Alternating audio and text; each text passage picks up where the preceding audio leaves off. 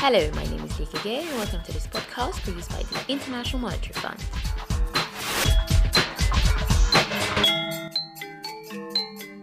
Despite outnumbering men as college graduates in OECD countries, women are still underrepresented at top levels in many sectors of the working world. This disparity is especially striking in the male-dominated world of business and finance, where few women make it to the so-called C-suite, those top corporate jobs which include Chief Executive Officer, Chief Operating Officer, and Chief Financial Officer. In an article in this June's Finance and Development magazine, entitled Connections on Wall Street, Associate Professor of Finance Lily Fang suggests perhaps one reason why women fail to achieve as much as their male counterparts is because they are being judged by different criteria. I met with a number of women, all veterans of Wall Street. In their own words, they described how they got to Wall Street and offered some advice for young women who want to get there. That summer was really the summer that changed my life. My name is Carla Harris. I am a managing director at Morgan Stanley.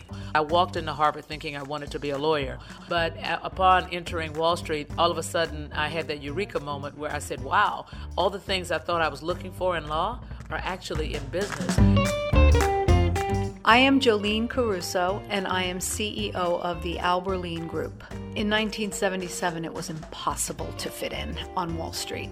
Everything back then was you were either a secretary or you were either a producer. And unfortunately, back then, there were absolutely no women role models because there were so few women on Wall Street. My name is Ann Miller, and I am a presentation and communication skills specialist. Some of the issues that these women faced 25 years ago and still today are the fact that they don't speak up at meetings until they feel they have really something important to contribute. So what happens is they don't look like they're contributors. Whereas men will talk right away. I think I adjusted to a male-oriented environment well and easily. I always felt as I was aggressive and maybe too high energy for many environments that I'd be placed in. I'm Darren White, and I am a senior client partner at Korn Ferry. My views are that when you're younger and you start out in a career on Wall Street, the glass ceiling, you don't feel it as much. If you are A, highly competent in what you do, B, have good bosses who can kind of pick you up and help you and recognize how good you are, I found personally that I was promoted constantly in my earlier days.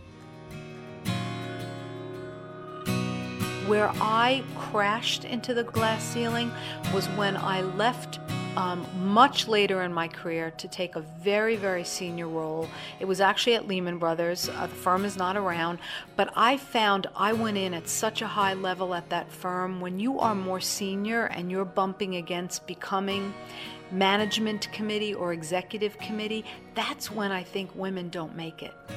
I had really been primarily in an academic environment. So while I had wonderful internships while I was in college, working on Wall Street, working at Procter & Gamble, working in a law firm, I still was very focused on a meritocratic equation that equals success. You're smart, you work hard, and you'll be successful. I didn't really understand how important relationships were to your overall career success.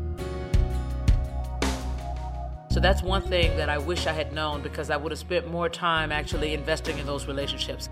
In the beginning, it's what you know that matters. You want to learn the right stuff in school, get the right job, whatever that right is for you. I'm Jane Newton, a partner and wealth advisor at Region Atlantic Capital. After a while, it's not what you know, it's who you know. One year I was coaching a very senior executive at Citicorp. She was up for a big job, and we were working on her presentation of herself, her history, etc. And she ultimately didn't get the job. And when she asked why she didn't get it, she was told by her champion that she just wasn't well known enough, whereas the fellow who got the job had managed to network and had his sponsors at a higher level.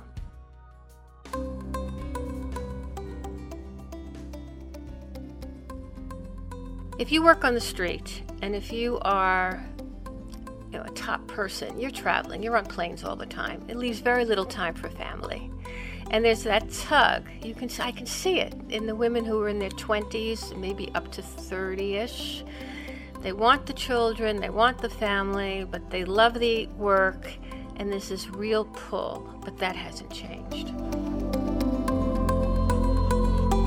I was in my late 20s, investing globally in real estate. I was sitting in a real estate private equity fund manager, and I had 2 family members get very ill, and I was never in the country. In that moment, I perhaps had an epiphany that this wasn't sustainable.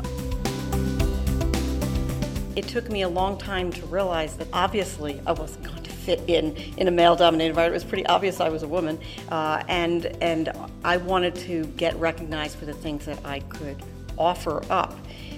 It took me, as I said, a long time to realize that rather than just working really, really hard and trying to fit in, it would be better for me to try to stand out and to speak up when I had something relevant to say, right, and to offer my ideas.